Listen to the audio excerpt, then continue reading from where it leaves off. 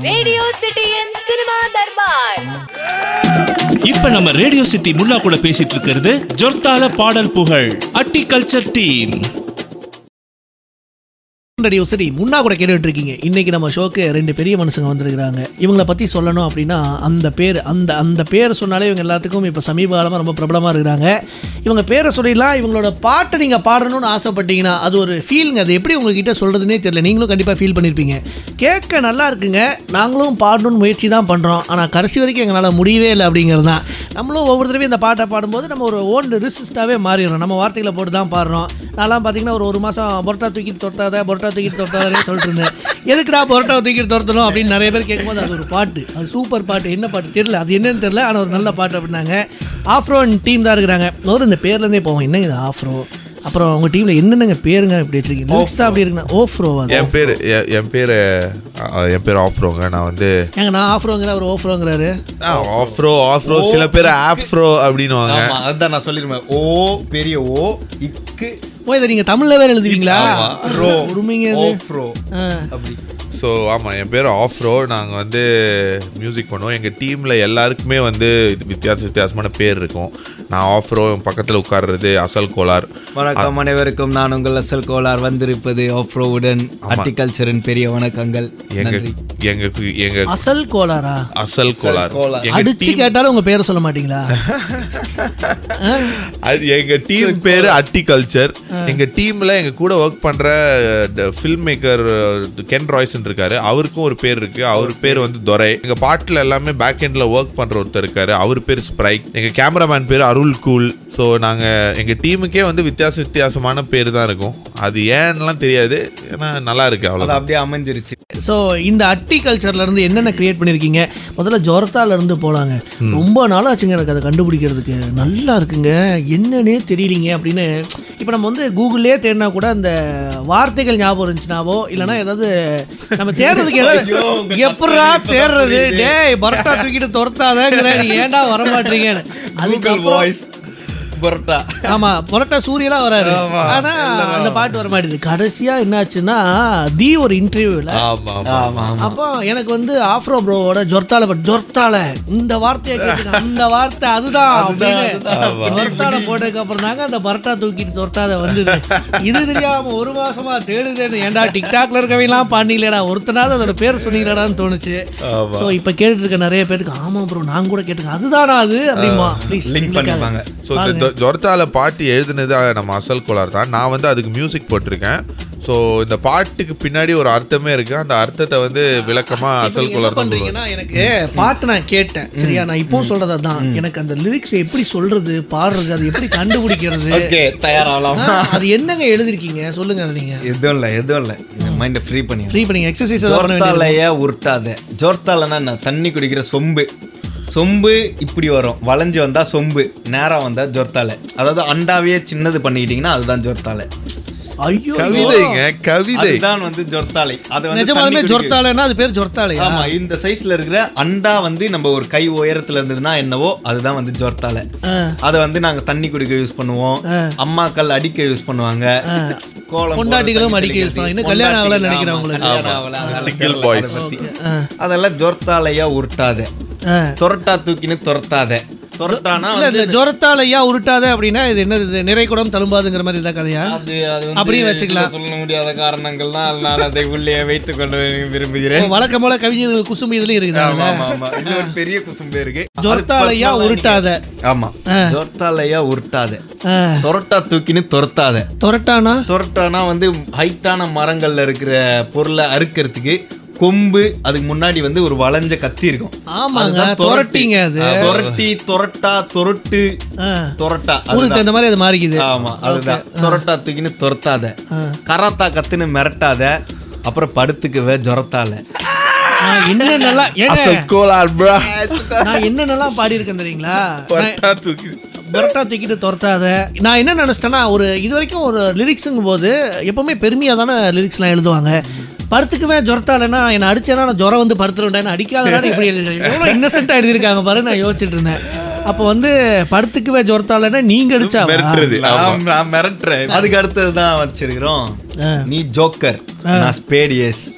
நீ ஜோக்கர் நான் ஸ்பேடியஸ். ஸ்தோத்திரனா காடியஸ். ஓ ஏஸ்ல இருந்து இயேசுவா? ஹalleluya வர இயேசு. ஹalleluya அந்த மாதிரி. நீ ஜோக்கர் நான் ஸ்பேடியஸ். ஸ்தோத்திரனா காடியஸ். லோக்கல்னா பெர்டிகர்ட்டி ஆர்னோடா டான்ஸ். ஏ மாட்டிக்காத வந்து குஸ்ட் பறந்துடுவேன் பல்ச்சினு வேஸ்ட்.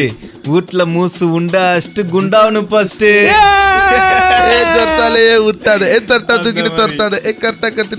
எப்படின்னா நிஜமாலுமே ஒரு தடவை கேட்டான்னு வச்சுக்கோங்களேன், இது வந்து நம்ம வந்து ஒரு $1 மில்லியன் சேலஞ்சாவே வச்சுக்கலாம். இந்த பாட்டை நான் ஒரு தடவை உனக்கு ப்ளே பண்ணிடுவேன், இன்னைக்கு நைட்டுக்குள்ள உன் மைண்ட்ல மறுபடியும் இந்த பாட்டு வரலன்னா உனக்கு $1 மில்லியன் காசுடா அப்படின்னு எவனா இருந்தே வாடா வாங்கலாம் அப்படின்னு வந்து உட்கார்ந்துருவாங்க. ஏதோ ஒரு இடத்துல சொல்றாங்க. இதுல இருக்க கஷ்டம் என்னன்ட்டு எனக்கு இப்பதான் புரியுது. என்னன்னா பாட்டை கேட்டுறேன், அந்த பாட்டு வந்து என் மண்டையை விட்டே போக மாட்டுது.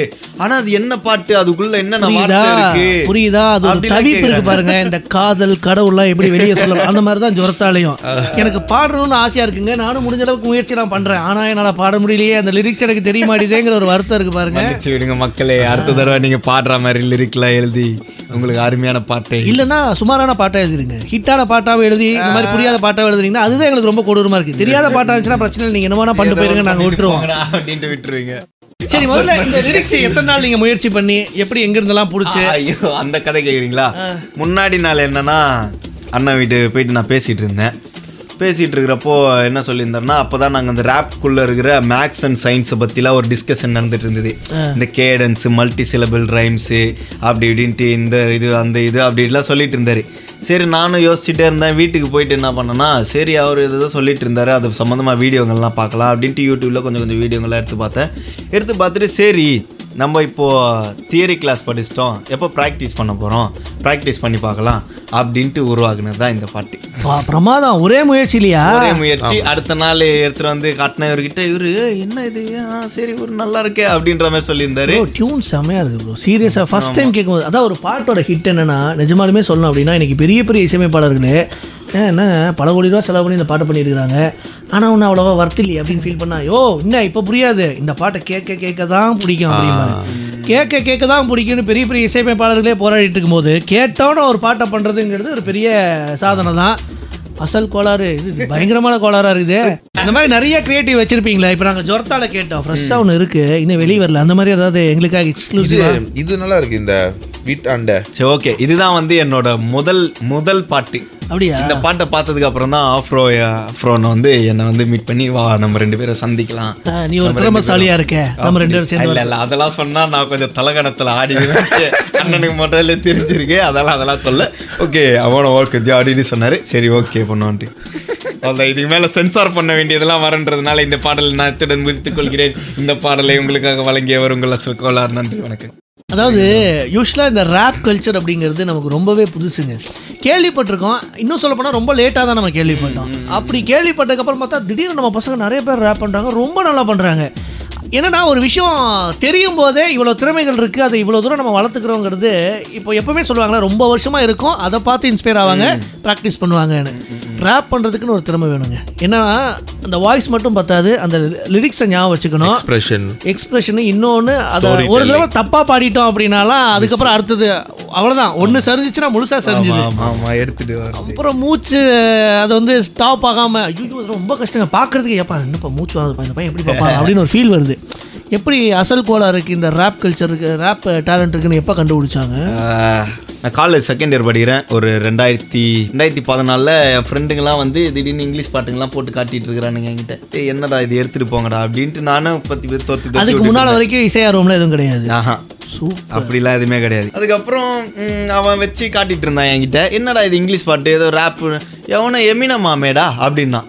ஓகே எமினமா அப்படின்ட்டு நான் என்ன பண்ணேன், வீட்டுக்கு போயிட்டு ஃபோன் போட்டு லேப்டாப்லாம் பார்த்து ஓகே யார் இவன் அப்படின்ட்டு பார்த்தா அவன் ஒரு சரியான பெரிய அமெரிக்கன் ரேப்பர்.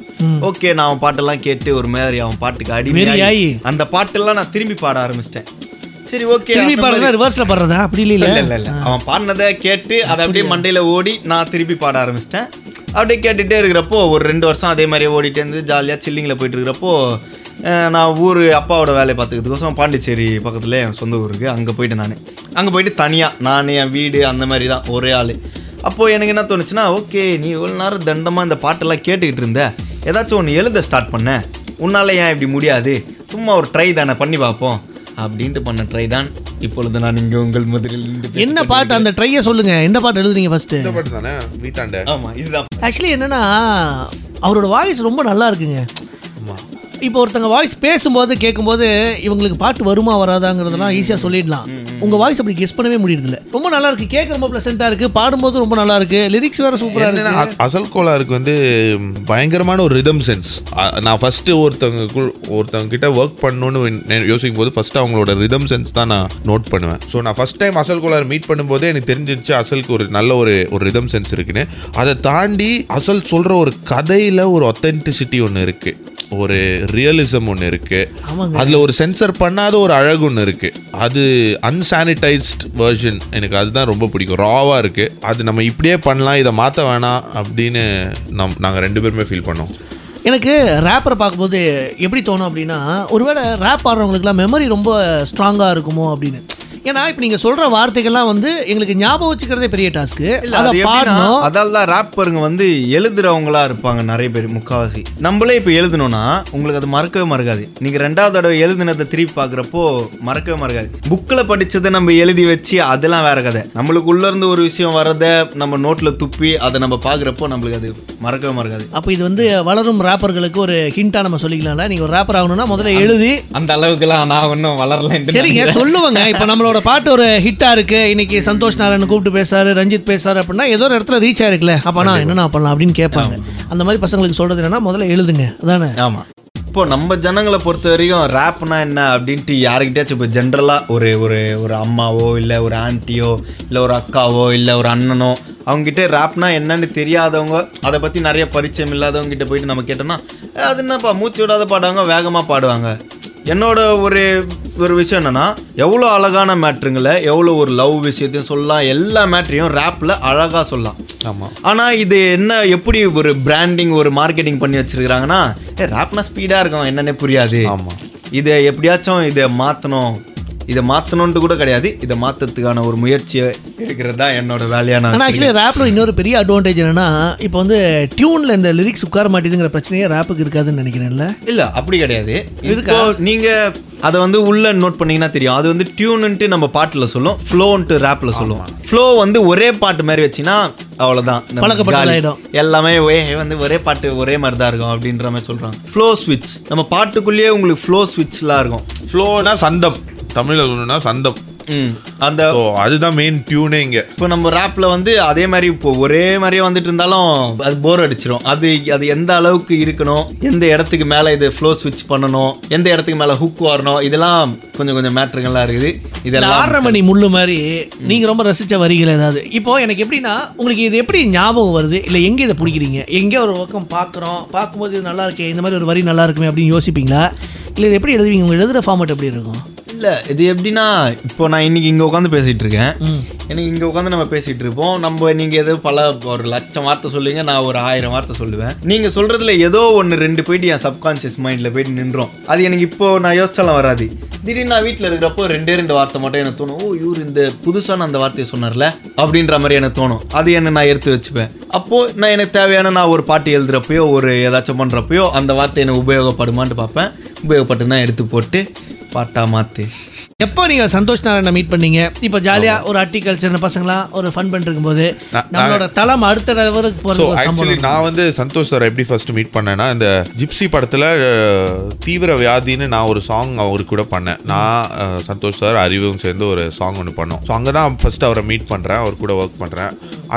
அதுக்கப்புறம் அவர் எனக்கு ரீசெண்டாக வந்து இந்த நான் தாண்டா மாஸ்ன்னு ஒரு பாட்டு வந்து பாடுறதுக்கு வாய்ப்பு கொடுத்தாரு. ஸோ அந்த பாட்டு நான் பாடினது, அந்த பாட்டோட ரெக்கார்டிங்க்கு போன போது அவர் இந்த மாதிரி சொல்லிட்டு இருந்தாரு, இந்த மாதிரி பாரிஸ் ஜெயராஜ்னு ஒரு படம், அதுக்கு வந்து ஒரு ரைட்டர் தேடிட்டு இருக்கேன் அப்படின்னு சொன்னபோது, நம்ம ஃப்ரெண்ட் ஒருத்தர் இருக்காரு அசல் கோலார், அவரு இதே தான் கிட்ட அசல் கோலார்னா பேரே ஒரு மாதிரி. சரி, ஸோ உடனே நாங்கள் லிங்க் பண்ணி விட்டோம் ஃபோனில். ஸோ மீட் பண்ண பேசிட்டாங்க. ஒரே ஒரு எனக்கு தெரிஞ்ச 3 பாட்டுமே 3 நாள்ல எழுதுனது. ஸோ அந்த மாதிரி தான் சந்தோஷ் சார் கிட்ட அந்த வாய்ப்பு ஆரம்பிச்சுது. ஸோ அவருக்கு கூட அசல் ஒரு 3 நாள் ஒர்க் பண்ணதுல ஒரு நல்ல ஒரு அவர் எங்க டீமுக்கு ஒரு மாதிரி ஃபிட் ஆயிட்டாரு. அப்போ அவர் விசாரிக்க ஆரம்பிச்சாரு, என்ன யார் நீங்க, என்ன பண்றீங்க, என்னப்பா அட்டிகல்ச்சர். அதிர்ச்சி ஆயிட்டாரு அவருக்கு என்ன இல்ல அவர் பண்ணிட்டு இருந்தீங்க, அவருக்கு என்ன தெரியும் அதுக்கு முன்னாடியே. பட் பசங்களை யாருமே தெரியாதுன்னு சொன்னோடனே அவர்கிட்ட எக்ஸ்பிளைன் பண்றது மாதிரி அட்டிகல்ச்சர் நாங்க இது மாதிரி பண்ணுவோம், நாங்க ஒன்னா சேர்ந்து இது மாதிரி ஃபன்னா பாட்டெல்லாம் எழுதுவோம் அப்படின்னு நாங்க பண்ணியிருக்கிற சில பாட்டெல்லாம் நாங்க அவருக்கு பாடி காமிச்சோம். ஸோ அப்போ அவர் வந்து செம்ம ஹாப்பி ஆகிட்டார். அன்னையிலேருந்து இன்னை வரைக்கும் அவரே தானாக யோசிப்பார், எங்களை எங்கே யூஸ் பண்ணலாம், எங்கே கரெக்டாக பிளேஸ் பண்ணால் நாங்கள் இன்னும் கொஞ்சம். ஸோ அந்த விதத்தில் நான் சந்தோஷ் நாராயணுக்கு கண்டிப்பாக ஒரு பெரிய தேங்க்ஸ் சொல்லணும், ஒரு ஷவுட் அவுட் அவருக்கு. ரொம்ப ஹெல்ப் பண்ணியிருக்காரு அவர். நாங்கள் அவரை எப்படி சொல்லுவோன்னா, நாங்கள் வந்து பாய்ஸ் படம் மாதிரி, நாங்கள்லாம் பாய்ஸ், அவர் தான் எங்களோட மங்களம் சார். அவர் டோட்டலாக எங்களை பார்த்துப்பார், எங்களை டோட்டலாக எதுனாலும் அவர் எங்களை டோட்டலாக பார்த்துப்பார். கேங் மாதிரி அவர், அட்டிலாம் அவர் ஒருத்தர். ஆமாம், எனக்கெல்லாம் தெரியுமா படத்துலலாம் பாட்டு எழுதுவேன் பாடுவேன்ட்டு, அந்த வாய்ப்பு கொடுத்தது அவர் தானே. ஆமாம் ஆமாம். ஸோ வாழ்த்துக்கள். காலையில் 6 மணிக்கு ஆஃபீஸுக்கு போயிட்டாருன்னா நைட்டு இந்த மாதிரி 6 மணிக்கு தான் முடியும். ஸோ இன்டர்வியூ எல்லாம் பண்ண முடியும். ஆனால் நீங்கள் நல்லா பார்த்தீங்கன்னா தெரியும், பெரிய பெரிய கலைஞர்கள்லாம் ஆரம்பத்தில் என்ன பண்ணீங்கன்னா பேங்க்ல தான் ஒர்க் பண்ண. அப்படியா? அப்படியா? வேற யாரு பேங்க்ல? ரேசி மோகன் பேங்க்ல ஒர்க் பண்ணவர் தான், அதை விட்டுட்டு தான் வந்தவர். அதுக்கப்புறம் விவேக் சார் பேங்க்ல ஒர்க் பண்ணவர் தான். அதுக்கப்புறம் லோகேஷ் கனகராஜ். ஆமா கரெக்ட். வேலை செய்தவர். நானே ஒரு பெரிய லிஸ்ட் சொல்லுவேன். ஏன்னா பேங்க்ல ஒர்க் பண்ணிட்டு எங்க பேங்க் வேலையை விட்டு எப்படிங்க வந்தீங்கன்னா, ஆமாங்க எனக்கு இது பிடிச்சிருந்துச்சு அதனால விட்டு வந்தேன். சீக்கிரமா நீங்க பேங்க் வேலையை விடுறதுக்கு வாழ்த்து. இப்போ இதை சொல்றது ஒரு பெரிய விஷயம் மாதிரி ஆயிடுச்சு. அதனால வாழ்த்துக்கள். நிறைய நல்ல விஷயங்கள் உங்க வாழ்க்கையில் நடக்கட்டும். ரொம்ப பிளசண்டா ஜாலியா ஒரு எப்படி சொல்றது, ஒரு ஆர்கெஸ்ட்ரா போன மாதிரி, இல்லைன்னா ஒரு மியூசிக் கான்சர்ட் போன மாதிரி ஒரு ஃபீல். எப்பவுமே கிரௌடோட இருப்பேன், இப்போ எனக்கு மட்டும் எக்ஸ்க்ளூசிவா ஒரு மியூசிக் கான்சர்ட். ஆமா, நாங்க ஒரு ஷோ நடத்துவோம். இப்போ அடுத்து கூடிய சீக்கிரமே ஒரு ஷோ ஒன்று நடத்துவோம். உங்ககிட்ட நாங்க சொல்றோம், நீங்க தயவு செஞ்சு வாங்க. அது மட்டும் இல்லை, எங்களுக்கு டிக்கெட் கொடுங்க. டிக்கெட்லாம் இல்லை, நீங்க இன்வைட் மட்டும் தான். அப்படியா? டிக்கெட்லாம் போடல, இன்வைட்டட் கெஸ்ட்ஸ் மட்டும் தான். சின்ன ஷோரா ஒரு 30 பேர் 50 பேர் இருக்கிற மாதிரி. அப்படியா? கண்டிப்பா கூப்பிடுங்க. கூப்பிடலன்னா நான் வந்து இந்த வீடியோ போட்டு கலாச்சிருங்க, எங்களை ஆன்லைன்ல கலாச்சிருங்க. பேசிட்டு போன பசங்க பாருங்க, கூப்பிடுற பெரிய ஆளானா இப்படிதான் மறந்து. ஆமா, சொல்லி எங்களை டிஸ் பண்ணிடுங்க. அப்புறம் உங்களை திட்டி நாங்க ஒரு பாட்டி இறக்குவோம், அவ்வளவுதான். அது ஹிட் ஆயிடணும், அதையே நான் போடுவேன். No problem. எப்படியோ ஹிட் ஆனா சரி. வாழ்த்துக்கள். Thank you so much. Super. Thank you Munna. Thank you. ரொம்ப ஹாப்பி உங்களை நான் மீட் பண்ணதுல. நன்றி. ரேடியோ சிட்டியின் சினிமா தர்பார். இப்ப நம்ம ரேடியோ சிட்டி முன்னா கூட பேசிட்டு இருக்கிறது ஜொர்த்தால பாடல் புகழ் அட்டி கல்ச்சர் டீம்.